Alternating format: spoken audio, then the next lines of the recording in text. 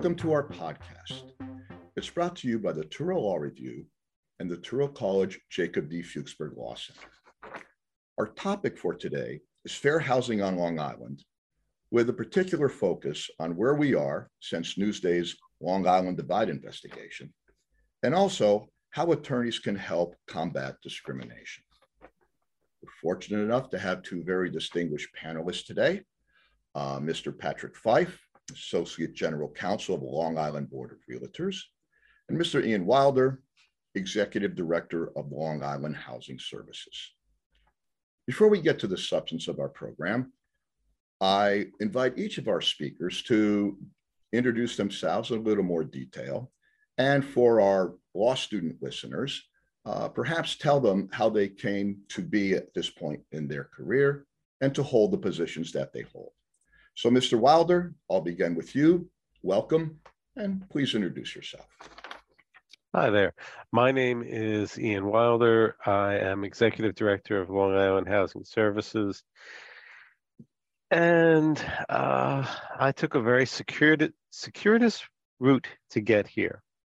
I guess the place to start is law school graduation. I didn't have a position ready at the time. I actually did some temp paralegal work for a while. And I graduated in DC, ended up coming back here to live in my parents' house. Tried practicing on my own. That wasn't going much of anywhere.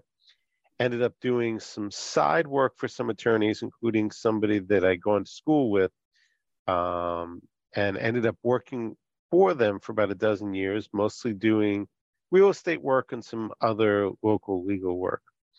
At the same time I was doing legal work, I spent a lot of my time both by myself and then with my wife doing a lot of social justice work after hours. And we would do it on no budget. I'd be doing PR for people and being at protests and events and other things. And it was kind of time for me to combine those things. And I got a job here, but I actually took a job as a housing counselor, not as an attorney. Attorney position opened up soon after. I moved through a number of positions and ended up being executive director here, which is probably the best job I've ever had. I love my job. Well, I think it's important for our students to hear that. Also important to note that you were doing a related, though non-legal position initially. And, you know, living with your parents, unfortunately, on Long Island, given our topic today, that's, you're a bit of a trendsetter when you didn't want to be, but, you know, that actually factors into everything we'll be talking about. So welcome. Thank you. Our pleasure to have you. Mr. Fife, the same, please. Let us know a little bit about how you got to where you are. Okay, great. Thanks, Peter. Thanks for having me. Pleasure to be here with Ian. Yeah, I guess I didn't have the traditional route necessarily either. I'll even go back further. I went to college at Fordham University for my undergraduate. Wanted to be a sports broadcaster. That's what I initially set out to be. Had the privilege of getting tutored a bit by the legendary Hall of Fame broadcaster Marty Glickman, was a tremendous individual. I could talk about him for hours, but realized that was not the career for me. Talk about a career that's a very difficult path to or industry to break into. Wound up going into the insurance industry for a couple of years out of undergraduate. During that time, had the opportunity to work with attorneys and said, hey, you know what? I think I could get into that field. That's where I want to go. Had a girlfriend at the time who's now my wife, who was very encouraging and said, hey, go to law school. Do it. So quit a full-time job, lived then with my parents, kind of like Ian said. Went to law school at Hofstra, graduated, and did better than I expected. And I think that's because I had the benefit of working for a few years before going to law school. I literally treated law school like a job. And if I could give one piece of advice to your students out there is to do the same thing. Treat it like a job. And I think you will have more success that way.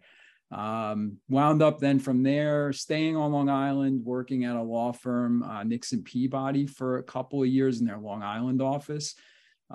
Did primarily litigation work, and then decided wanted to move out further to Suffolk County. My wife at that time was going to graduate school. So, we kind of supported each other, and wound up at another firm, Toomey Latham. I was there for 12 years or so, and kind of expanded what I did. I liked litigation, but didn't want to be pigeonholed, and got the opportunity to do real estate work, land use, some public interest work, some municipal work, kind of a smattering of things, which was great for me. And then had the opportunity even to work with a lot of small and mid-sized businesses, almost being their kind of day-to-day outside general counsel. And I enjoyed the variety. And then I was fortunate enough, 2020, this opportunity at the Long Island Board of Realtors came up. I decided to go for it, wound up taking a position here. I guess I started 8 days before the COVID pandemic hit. So I was in person in my job for 8 days. And then for the next year and a half or so, kind of interacted with most of my colleagues through this format, Zoom, which was kind of a different experience. But I like Ian, I love what I do now. I'm happy where I am, and I get to do day-to-day legal work, working for a company that has about 70, 80 employees, but we're also a trade association that has about 30,000 members. And so I'm involved not only as a lawyer, helping in kind of the business operations, corporate governance, but also on the education side as well, educating our members about updates to the law, fair housing. So it's a kind of a unique position, but one that I really love at this point. Good. Well, I am glad you shared that. I think it's important. Again, neither of you had particularly direct routes to where you are. That's okay. And you both love where you've ended up. I'll add that I love my job too. And not many people get to say that. So I think it is important to try to find your way to a place that you feel really, really comfortable. And we'll have you come in for my sports law class. And you can talk about the difficulties of the industry, which is like topic one in that class. But now we turn to really a very significant, serious, important topic. And we'll keep it informal, as our speakers seem to have indicated. So Patrick, let us begin with you. And a vast topic, but maybe you could start by telling us what changes have occurred to real estate laws and practices since the Newsday investigation, and focusing on some New York law, increased broker supervision, training, testing, whatever you think is important. Okay. All right. Well, yeah, I mean, obviously the Newsday Long Island Divided investigation was groundbreaking.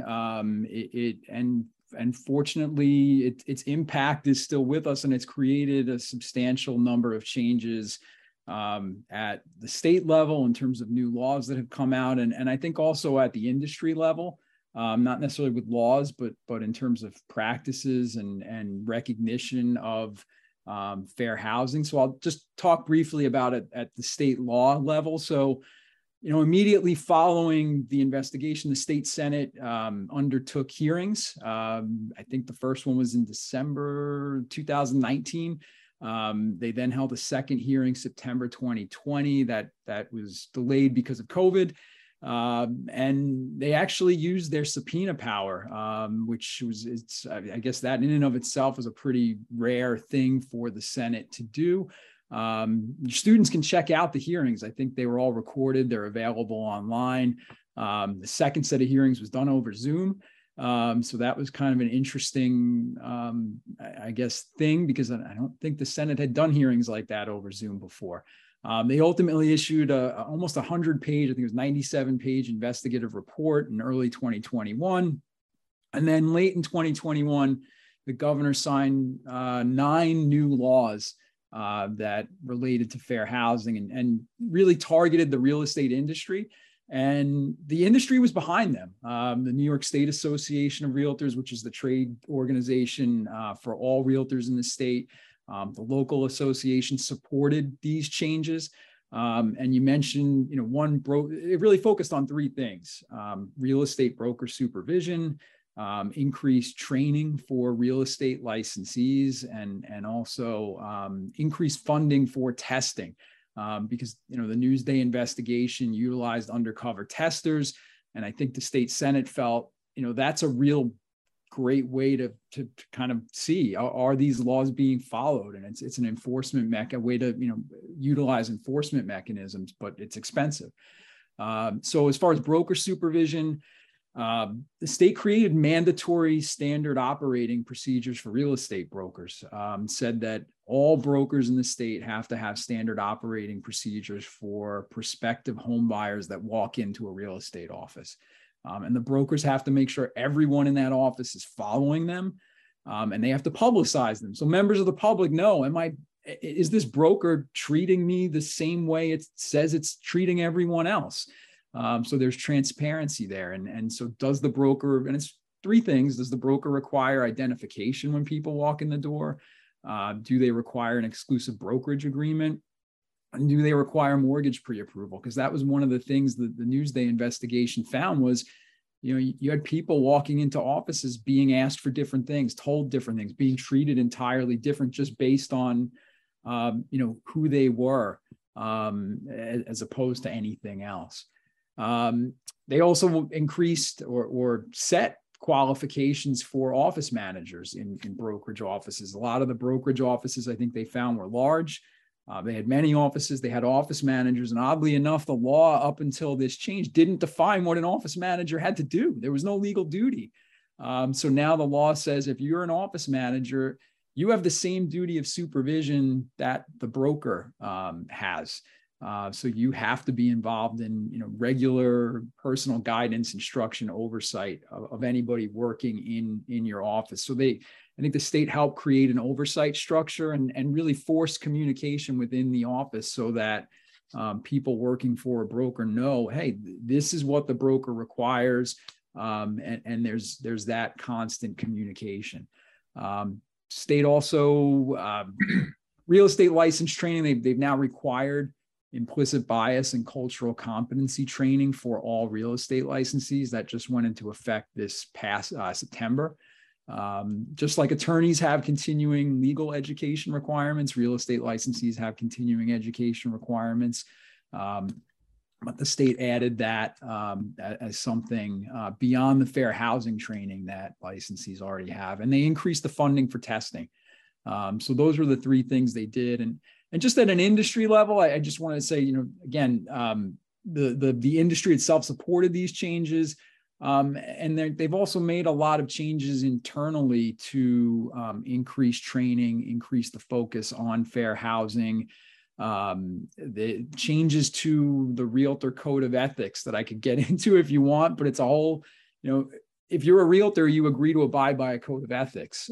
It's a little different than just having a real estate license, being a realtor. Little different, than really almost any other trade association. But they made changes to the code of ethics that go towards fair housing and treating, everybody, treating all individuals equally. So, I don't want to.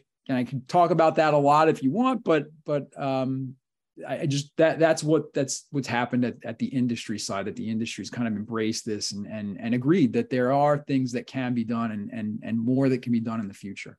Well, I would like to talk about maybe a little bit about the sort of continuing legal education and its focus on fair housing training, if you were.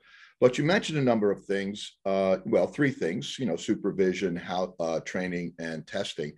Ian, if I could go to you, I invite you to elaborate on any of those 3. Sure. And I know you do have a specific interest.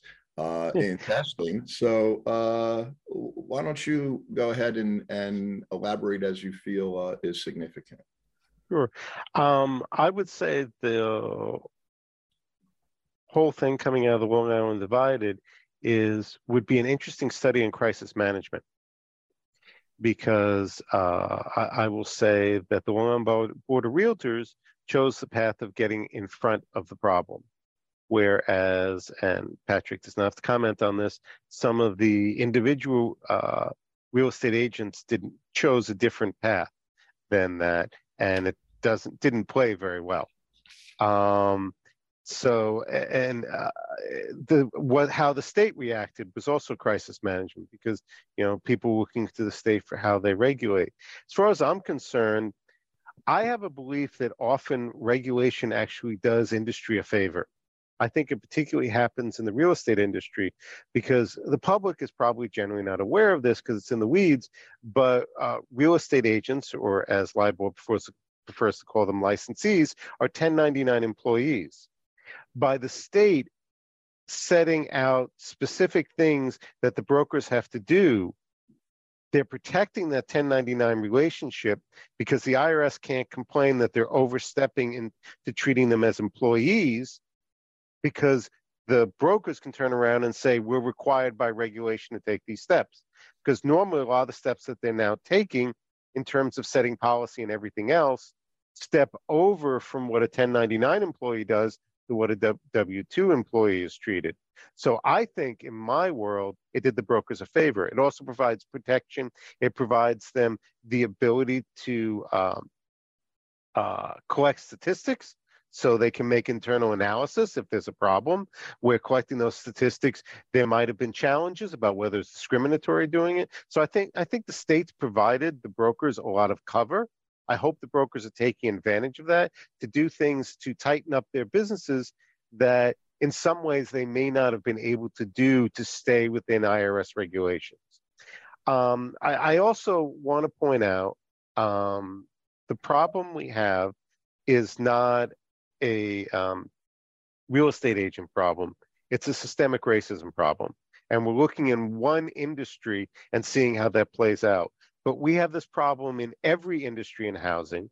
One of the things that we're starting to push for is we need similar guidelines for housing providers, for people who own apartment dwellings. One of the things I've been suggesting, it's been showing up in Newsday a little bit, is that I think the place for that might be the municipalities provide the rental permits, that they should require the housing providers to also have set policies, that maybe the municipalities, we can work with the municipalities and they could have a form policy.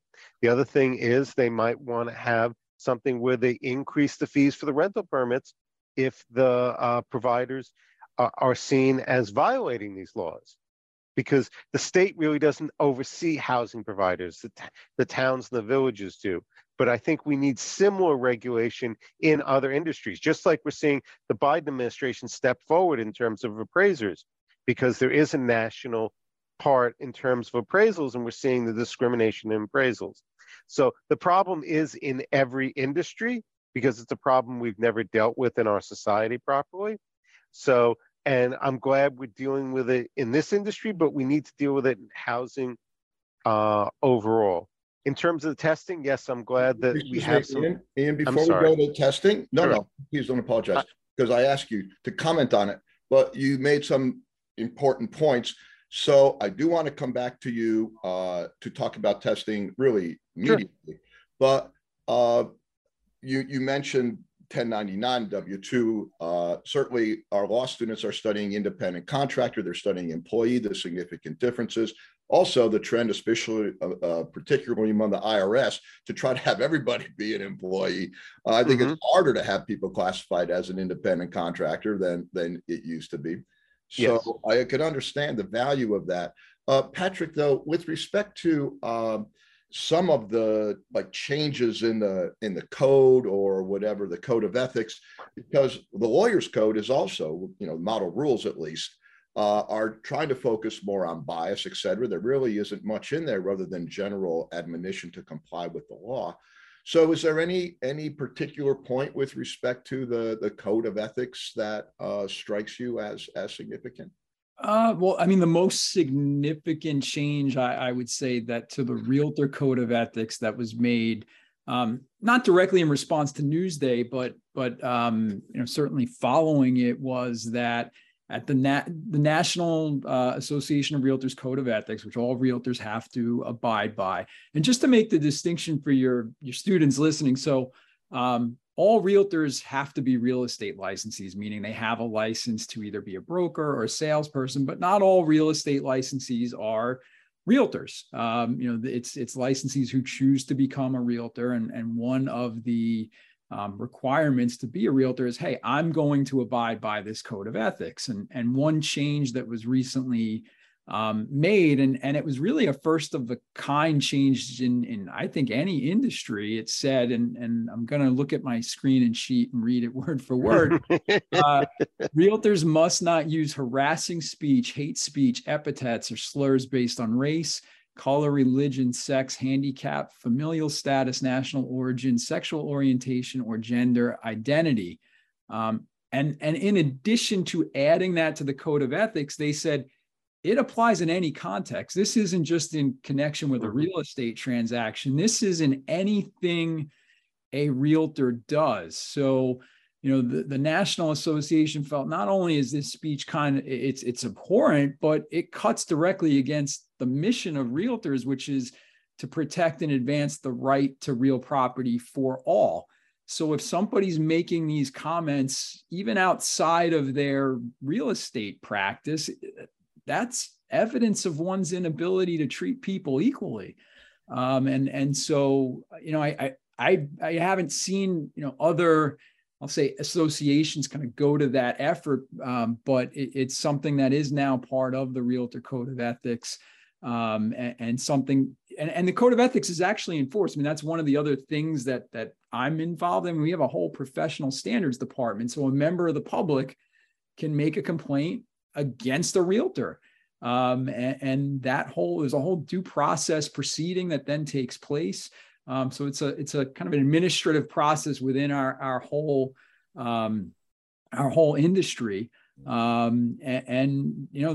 are complaints that are made and they're processed, and there's hearings that are actually held, and discipline can then be imposed. Well, I'm actually very glad that I asked you this, because as a professional responsibility professor, what the code, by the way, I have my broker's license because lawyers can get them so easily. So I don't know, maybe I'll be hearing from you. But one of the big debates going on with respect to the model rules is whether they should apply to sort of bias, et cetera, outside of the practice of law, which is what you just said the realtors are doing. It's not just within your office, but if you're running around, harassing and discriminating in other aspects of your life, should that be prohibited by the model rules, which every state but California adopts? So that's really a parallel discussion that's happening. Although realtors may be further along with that, that's very interesting. But, we can make all these changes and they're significant, but has to be enforced in some way, which brings us right back to testing. And so, Ian, I invite you to educate us about what testing is in all its detail. Well, I will give a lot of credit to Newsday. They did a very good job of educating the public about the most common type of testing, which is where you have two testers for comparison. When we talk about testing, it's kind of like what most people would think of as secret shopper, except it's ratcheted up to a level where we have a chain of evidence and everything is carefully constructed, that if it has to end up being used in court, it's of a quality that can be used in court. Thankfully, in New York State, we have a one-party recording law, so we are allowed to make tape recordings. That resolves disagreements very quickly, because when we get to the point where we share recordings with someone we have a testing complaint against, human memory is an imperfect thing, But it's very hard to deny your voice on a tape saying what you said. So the most common scenario, as Newsday describes, is you send out one tester within a protected class. So that could be someone within a certain racial category, someone with a disability, someone with a certain type of source of income, and you send out somebody who's not within that class. And you see if they treated differently or if different things are said to them. Often, as in the Newsday series, discrimination is not explicit. People, except for that one agent who mentioned, "I don't want to steer, but," a phrase that should have blown up in her head the second she said it. But there is, most of the time, it's how the people are treated, what opportunities they're offered, what they're told is available, even if they get callbacks. Well, if they're given a phone number, what phone number, if they're allowed to see something, if they're given forms to fill out or not, if they're told that they have to have a mortgage commitment before they're taken out. Terms can vary a great deal in what people are offered. Now, I will tell you that we do testing at a level where it's not a mistake. It's not somebody was about to leave for lunch and just treated somebody quickly, or they were hungry and they were just running out the door. Our testing is done in a way, we've been doing this for decades. It's done in a way where it's very clear that there is a pattern here, and we will not bring a complaint unless we believe that it not only meets the standard that the administrative has for probable cause, but that we believe if it had to go to federal court, we would win. Because our reputation is the strongest thing we have. If anybody's been involved with civil rights legislation, you already have strikes against you when you're doing it. So you want to make sure you have an extremely strong case. And on the other hand, we're very happy if we do testing and we find no discrimination. That means people are obeying the law. That's a good day for us. Yeah. Because ultimately that's what we want. I've said it would be great if we were put out of business, but I don't see it happening anytime soon. So I will tell you, usually when we get an individual complaint from somebody, that complaint ends up being justified. We do have people come in and we assist them. We investigate. We make sure there's something to the complaint. If we carry it forward, usually at the point we're doing testing, there usually is something to it. But we also do testing in the market, because we can't just depend on complaints. We have a huge market here. We have a lot of people involved in the housing industry. And sometimes those come back either insufficient or nothing at all. And that's great. And sometimes they don't. And as I mentioned to somebody recently, sometimes we settle complaints with people and then they supposedly put policies in place and everything should be fine. And then we get more complaints and do more testing and see the same problem again, which makes me very sad. Yeah. I mean, I can understand. I mean, you'd like, I'm not sure you'd like to be quote unquote out of business, but you sure would like to switch from gathering evidence against to simply monitoring and having good day after good day after good day. But as you say, we're not there. Make a couple of very important points. I mean, this is really, you've got to know the law as you navigate this. And even things like, New York being a one-party permission state, as you said, meaning as long as you're a party to a conversation, you can record it. Other states are two-party permission, so you couldn't do that. So all that's critical. And you certainly mentioned, how important it is to know the law. So maybe, Ian, you could help us understand a couple of things, and then Patrick, of course, would come back to you. But one, what would be sort of the limits on a lawyer participating in testing? And then given those limits, what can lawyers do if they cannot be involved in testing? Okay.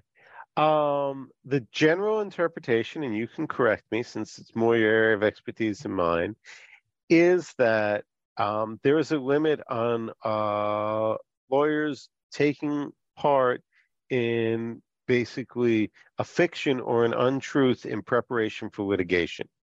There's been interpretations of that section to say that lawyers could not be testers because they would be presenting themselves as somebody else in a different circumstance for testing that could potentially go into litigation. I have heard some attorneys who disagree with that, but that's generally the interpretation I've seen, that attorneys cannot be testers for that reason. Now, is there anything else testers can do? The lawyers can do. There's a lot of things lawyers can do. In fact, Touro Law Review was just nice enough to print my article titled 20 Things You Can Do to Fight Fair Housing. Now, one of them was become a tester, but there's still 19 more. I mean, in their practice, there's lots of things they can do. Obviously, they can advise their clients. If they're representing sellers, they can advise their clients as sellers, especially if they want to say, oh, I only want to sell to this demographic. They can tell them why that's not allowed. You know, my neighbors wouldn't like X kind of people living here. Or if they, if it's a real estate broker, they can advise them, especially updates on the law and what the existing law is. Same thing with housing providers. We have had source of income laws in our counties for about a decade each. Yet we are still seeing violations of that law. And not only violations that are things like you shouldn't be requiring a rent to income ratio where they want a multiple of the rent as income. And we can get into what that means, but explicit violations like we don't accept vouchers. We don't accept, housing choice vouchers. We don't accept Section 8, which is explicit, direct, clear violations of a law that's been on the books for a long time. So attorneys can do all those things directly. Now, attorneys are citizens. They can do like everybody else. They can advocate for stronger laws, for better funding, for better use of the funds that go through. They can advocate for additional laws, like the things we're talking about with the towns, with the rental permits. There's lots of things that attorneys can do just as citizens who care about justice in our society. And my belief is that the freer society we have, the better it works. Race Racism has done a study and has found that people in communities of color generally would rather live in a diverse neighborhood, not in a neighborhood of one demographic of people, but they are often denied that choice. Urban League, I believe, did a study that showed if people in communities of color were allowed to access all the opportunities available on Long Island, we would have, and I believe it's billions to be more in our economy. So we are cheating ourselves of full potential. And I think the thing Patrick would probably agree to me with is that housing is central to people's lives. It's where you can go to school. It's the quality of food is available in your neighborhood. It's what kind of social connections you can make, which can lead to what kind of jobs, what kind of influences there are on your children. It affects people's lives so much, which is why I understand, real estate agents might say there's a great deal of regulation on them, but the actions they take have such an influential effect on the lives of both adults and children that it's necessary. Because where you live, I mean, the Obama administration said it well. They said a child's zip code should not determine their life. And every child should have the opportunity, and where you live is unfortunately right now a determinant. All right. Well, I mean that, I respect your passion and also some of the details that you've given us. One point that you made at the beginning about how to interpret the lawyer's code of ethics. There is, in fact, a section that says you can't make deceptive statements to third parties. Of course, it's very general. And then, as you said, it can be interpreted. It's got to be interpreted by bar associations, et cetera, and ultimately by the court. And if they feel that that kind of investigation is causing the lawyer to be making a false statement to a third party, you run afoul of the code. Yes, that's disputed among lawyers. I mean, investigations Yeah. are legal as well. I will give you, go ahead. I'll give you a chance to come up, and then I want to go back to Patrick, please. Sure. I go back to Patrick. I will want to say, I believe there are some places that have carved out an exception for enforcing things like civil rights laws, where it's not meant to take advantage of somebody, but to enforce the law. And I think that is a discussion we have to have within our own bar at some point. It's like every sentence we utter is like the basis for another, what I would call, vast topic. So right there's a whole couple hours as to, you know, what jurisdictions have and have not done and should or should not do in terms of that point. But Patrick, you know, you have, I know, a perspective as to what lawyers can do and what other improvements may need to be made in the law, or, you know, whatever criticism you may have. So what, if you don't mind, tell us what you think lawyers can do, and then we'll go on to maybe where the law might still need some evolution. Sure. Well, I agree 100% with Ian. I mean, that education is key, that lawyers should be educating their clients about the fair housing laws, in particular real estate attorneys. I mean, I think it should be part of the discussion. We've encouraged, you know, our audience, meaning LIBOR's audience, is real estate brokers, real estate salespersons. We've encouraged them to, hey, you should have this discussion with your clients, with your customers at the outset. We've actually created just this year some tools for them to say, just like Ian was saying, that housing providers don't necessarily understand their obligations. They can't discriminate either. I mean, I know Newsday's focus was central on the real estate industry, the licensees, but it all comes down also to the sellers, to the landlords. And oftentimes the first point of communication, it is the attorney in some instances. I mean, it is often the real estate agent, but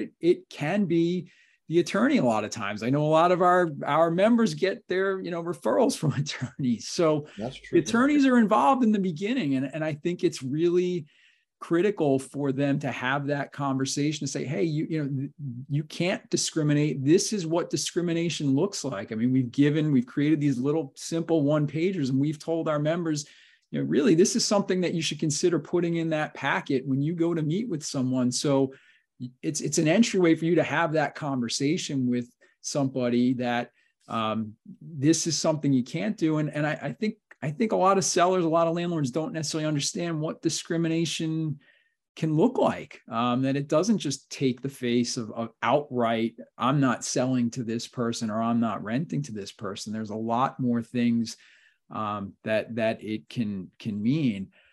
So I definitely think education. And I was going to also add one other area where I think attorneys get involved in is even in the commercial space. We're talking about housing, but it's illegal in New York to discriminate in the commercial space as well.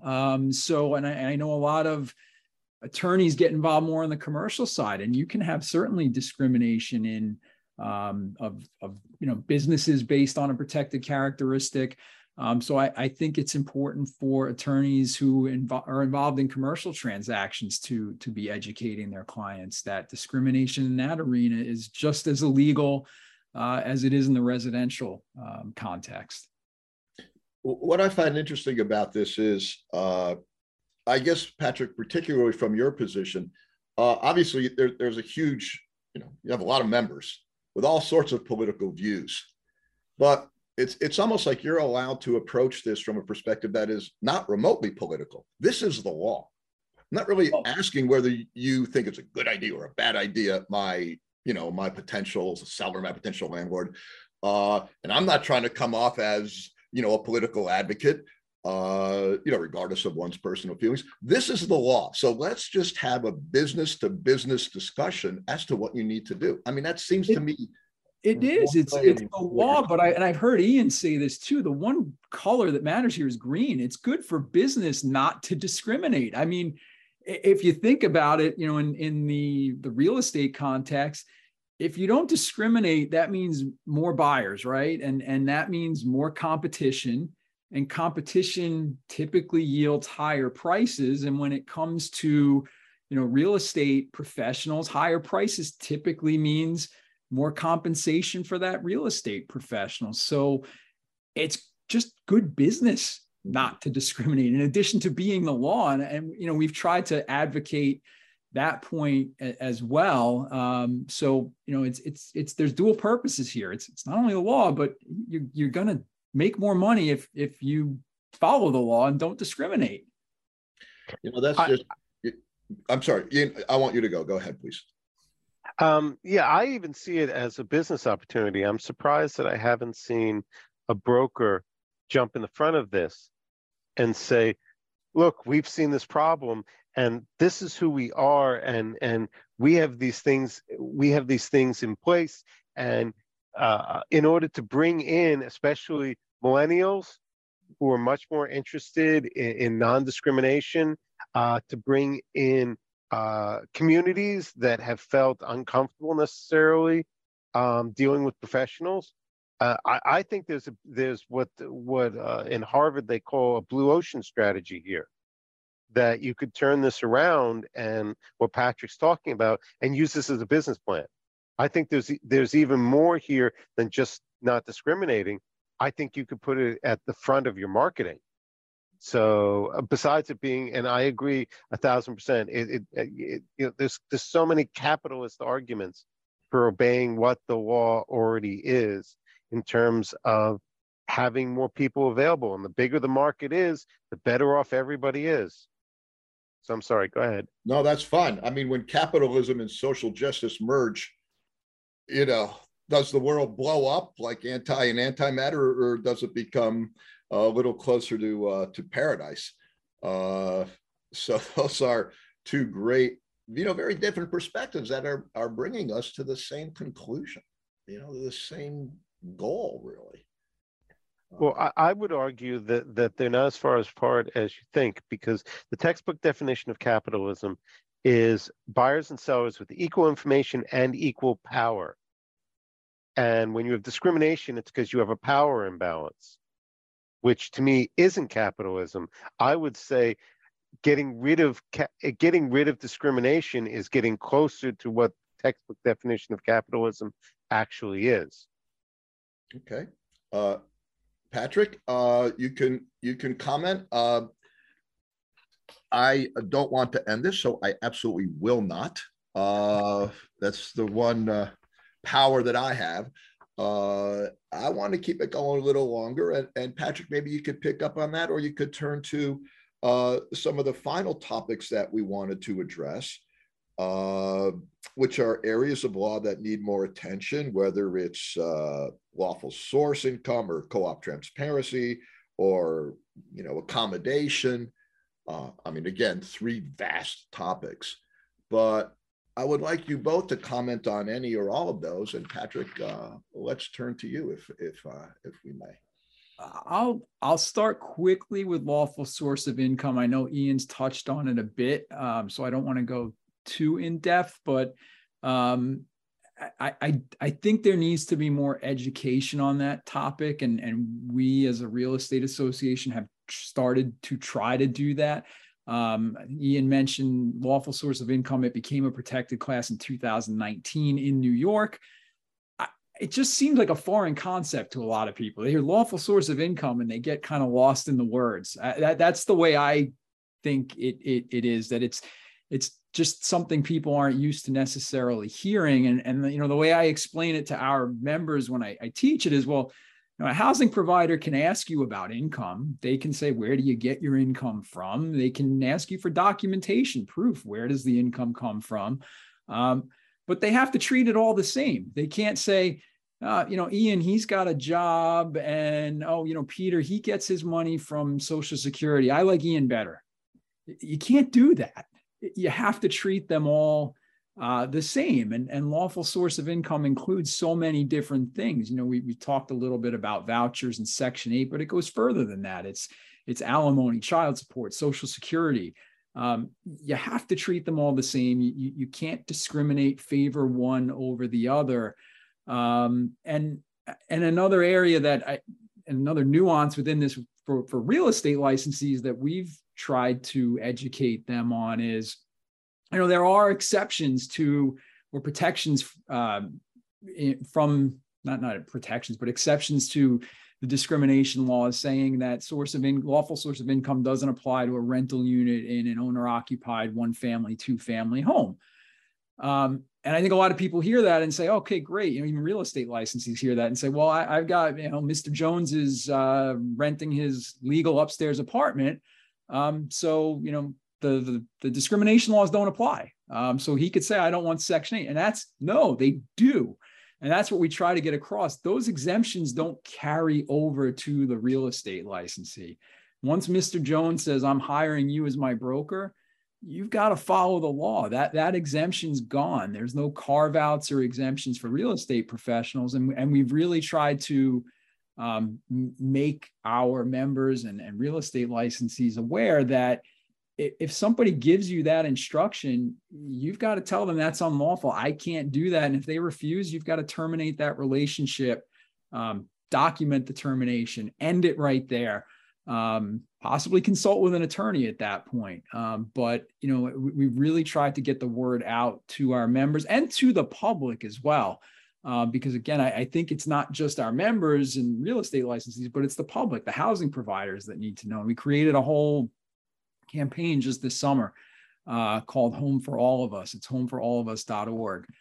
Just to put some information out there to the public, to our members specifically about different housing discrimination issues, and one of them, the first one being lawful source of income. And I know Ian's been on this. I know his organization's brought some lawsuits on this subject. So I'm sure he probably wants to comment on it as well.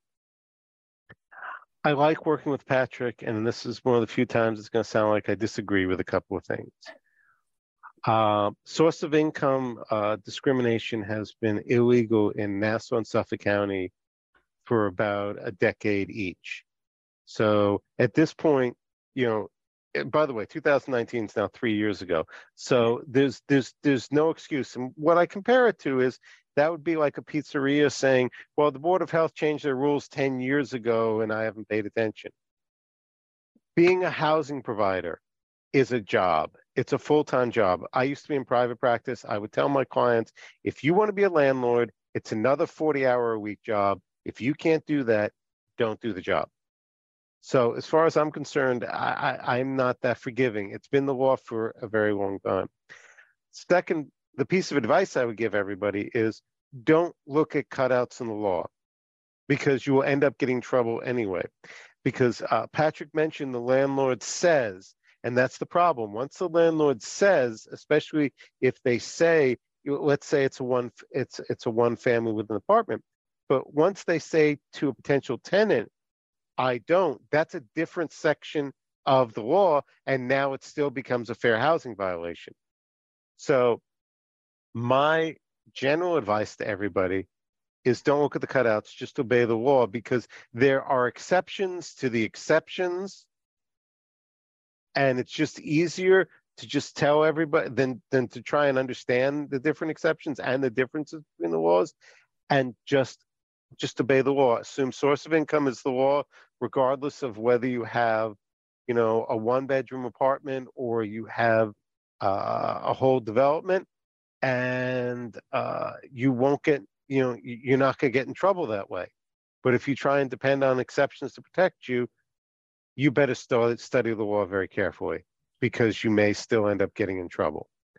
And yeah, I do find it frustrating that we are still continually finding people disobeying these laws. Now, we bring the cases now based on the New York state law because it's state law, but we have brought the cases based on Suffolk law. We had, as far as we know, the only decision in Suffolk County under the Suffolk law, because when we brought the case was before the state law was passed, against a housing provider on source of income. And it was actually a case that, among other things, they could not do a rent to income ratio, say that their income had to be a multiple of the rent, because when you have a voucher, that money goes directly to rent. So you don't need a lot more money to pay your rent. Besides which, if you have a multiple of the rent amount, you probably, for your income, you probably wouldn't qualify for that voucher anyway. Because if you have that much income, you probably wouldn't qualify for the voucher based on income. So it's a problem in two ways. And we had a decision based in Suffolk on that. It's pretty clear how the state feels on that. But we are still seeing the same things over and over and over again. So I'm glad LIBOR is stepping in to do education, and it's a shame that they're having to do it in a secondary way, and that there's not a direct way, like housing providers or organization that's the equivalent of a LIBOR, that's not educating. And I'm not talking about mom and pop single families. I'm talking about the cases we've had over the last year are all housing developments with multiple units. These are people who, this is their main business, not their side income from an apartment. Okay. So they should know better.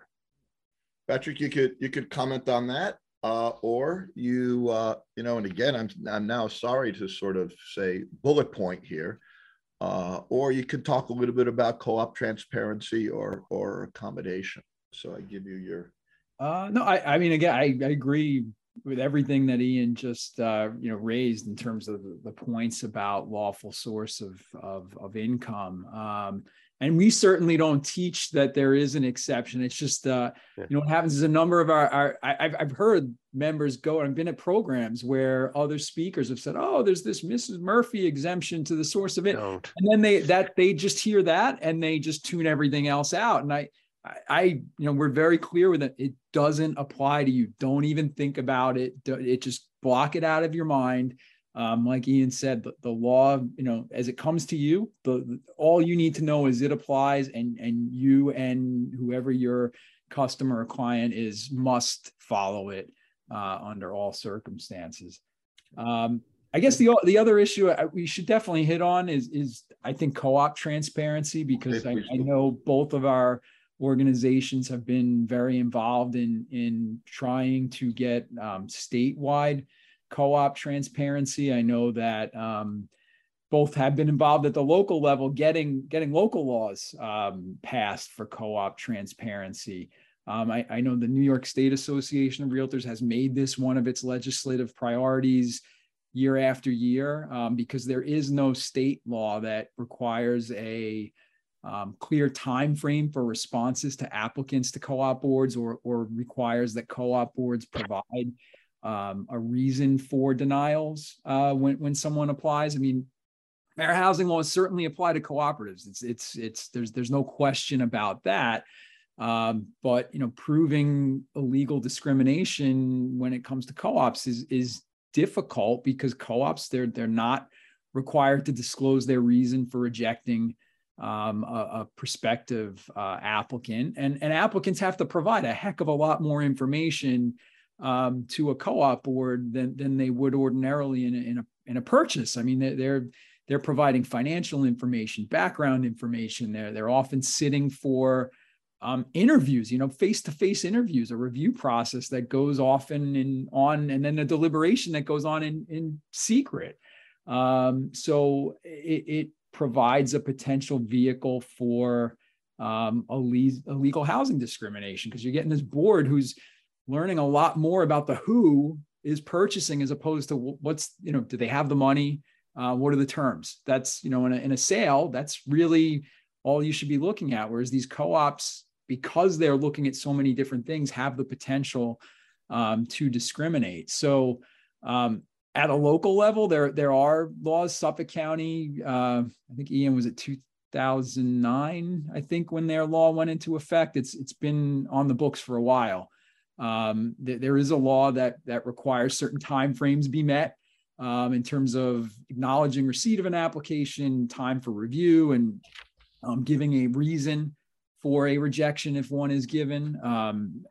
LIBOR was heavily involved in Nassau County in getting a law passed. Unfortunately, that law doesn't require the disclosure of the reason someone gets rejected. There's only requirements for a co-op board to acknowledge receipt of an application and to respond.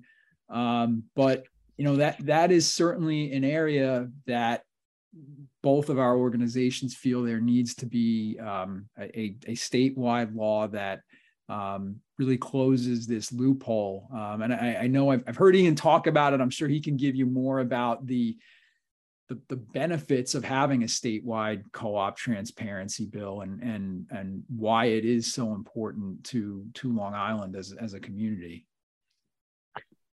Ian, please do comment on that. Sure. Start with, if anybody from the news, the editorial board is listening, both organizations have a joint op-ed piece that we've been trying to get in about why it's necessary. And Patrick hit on the important thing. And I go back to my argument. If there is, for instance, a management company that covers Nassau and Suffolk, they're dealing with different laws. That doesn't make for easy way to run a business, which is why I like a statewide law. So it's clear, because otherwise you're dealing with different areas that have different rules. It's confusing. What if someone tries to buy a co-op in Nassau or Suffolk and was unable in one and goes to the other, and they have different rights, which also doesn't make sense. It's the time for us to pass a statewide law similar to the one in Suffolk, as Patrick said, well, that has disclosure. And by the way, I'm speaking as a former co-op board member. I sat on my co-op board for 3 years, and I see no reason why you can't give an explanation. I will tell you, the one person I remember us trying to work with and ultimately having to turn down, we gave them a very clear reason about, and it was monetary, why we couldn't approve it. But Patrick is also right. When you buy a house, you don't do a personal face-to-face interview. But when you're joining a co-op, and there are reasons for it, but you're doing a face-to-face interview, which makes the person's demographics and appearance become something that's in the process that you don't even necessarily know on a contract. You know, if the contract says John Smith is buying your house, you have no idea what John Smith looks like or anything else. And you may not, you may not have even seen them when they did the initial walkthrough. The agent may have handled it. The homeowner may not have even been there. The homeowner might not see them till right before closing when they do the last walkthrough. So it's very much needed in the state. And I will say another reason it's needed is because those transactions are so deep in the process, it is very difficult for agencies like ours to do testing. So there's not another way, a good way that we have to enforce the laws, because you might say, well, you guys are out there, you'll take care of it. Well, this is an area where it's very hard for us to take care of it because it's deep, deep in the process. So we do need a law on the books. It's not an unfair law. I'm speaking both in my position as a former co-op board member. It's very reasonable to give somebody a reason why they can't buy. And also that gives them an opportunity to dispute it. Maybe you misunderstood at the meeting. So we're in 100% agreement on this. Well, that might be a good place then to bring this to a conclusion. So I thank our panelists very, very much for giving us such an informative and really critical discussion. Although I am going to say, let me give each of you, if you want a last word, one thought for us to take from this, I invite you to leave us with that thought. If you want to go first on this, any final parting thought that you'd like to leave our listeners with? Well, just because attorneys can't be testers, it doesn't mean that our law students who have lots of family members and friends who aren't attorneys can't be testers, because we are always, always looking for more testers. The training's very interesting. The work is very fulfilling. I hear from the testers all the time. So please reach out to us if you're interested in helping enforce civil rights laws. Thank you. And Patrick, I invite you, if you'd like to leave us with a final thought. Sure. Well, I guess just this whole podcast is illustrated. There's so many different areas, even within this one specific area, that someone can look into from a lawyer's perspective. So I would just say that encourage your students that just look deeply, because there are a lot of different avenues to get into something. So if you, when you graduate, or if you're in school and you're not particularly happy with where you are or the direction you're going, just explore a little deeper, because there are just so many nuances within each area of the law that there are opportunities to progress to different things. You can find opportunities to ultimately do what you want, even if they're not within your particular job when you graduate or years after you graduate. This industry has a tremendous number of opportunities. So never feel like you're stuck. Keep exploring, and you'll ultimately, hopefully, like Ian and I think, find something you do that you really love and are passionate about. Well, thank you both very, very much. Our panelists have been Patrick Fife, Ian Wilder, talking about fair housing on Long Island, just a few of the many issues in that regard. But we thank them. I've been your moderator, Professor Peter Zablotsky. It's been a pleasure having you, and thank you very much.